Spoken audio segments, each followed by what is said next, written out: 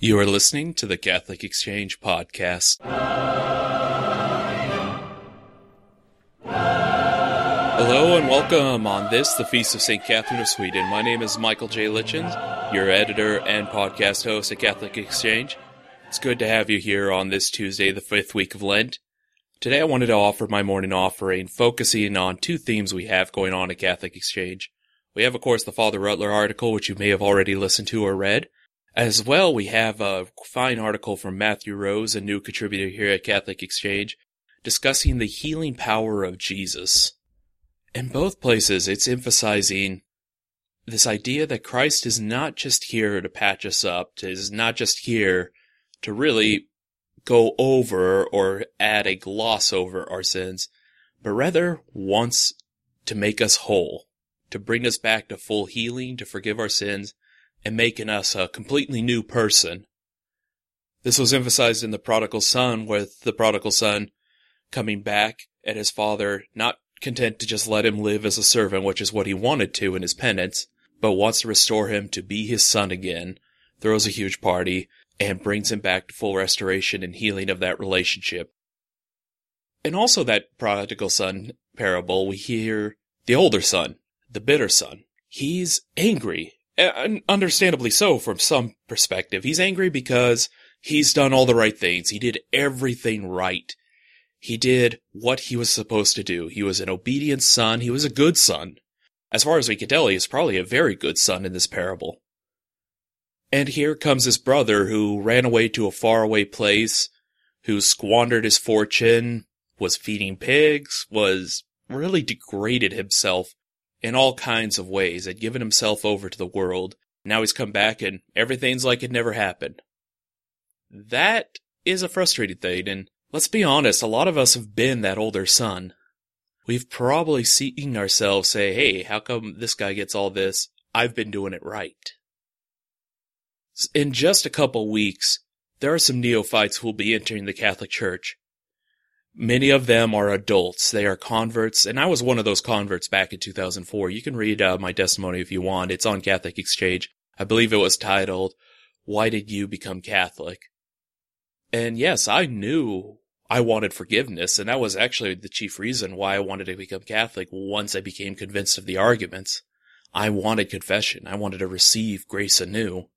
And there will be many adult Catholics coming over. Some of them just live normal lives. A few of them are coming from the Protestant church. I know of at least two who have come from a non-Christian background entirely but want to become Catholic. They've been going through RCIA or some various program like RCIA to learn what it means to become Catholic, and they will become new Catholics. They will be joining and becoming our brothers in Christ. And our sisters in Christ will be joining us as well, these new brothers and sisters. So, think of this, when you are going to encounter these new Catholics. They're going to be restored, they're going to get healing. And some of that healing might take a few years. Doesn't always work right away, but they are going to receive it. They are going to receive forgiveness and be able to start anew.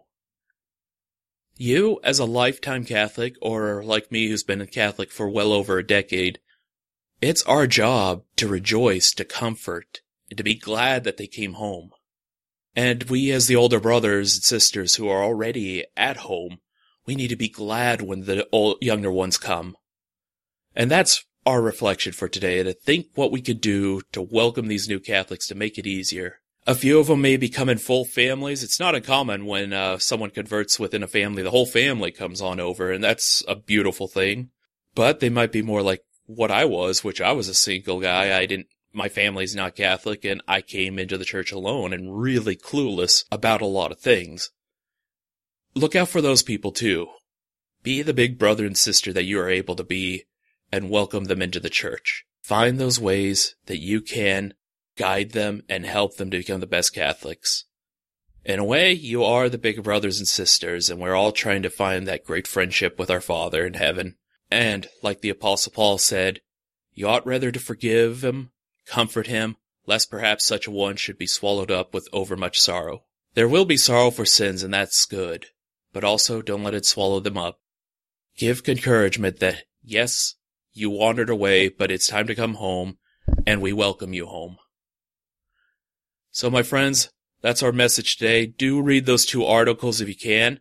Today I want to offer out some prayers, of course, for the Christians in the Middle East. There are many who are suffering. We have a couple of folks who serve in the military that are a part of Catholic Exchange, and ISIS is apparently now targeting military families. Keep them in your prayers. Offer up a prayer to St. Michael the Archangel, which we'll be praying right now.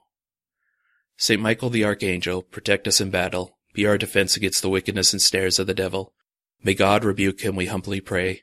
Enter thou, O Prince of the heavenly host, cast into hell Satan and all others who stalk the world for the ruin of souls. In the name of the Father, the Son, and the Holy Spirit. Glory forever. Amen. God bless you all. Have a wonderful week. God love you. Once more, this is Michael Litchens with Catholic Exchange.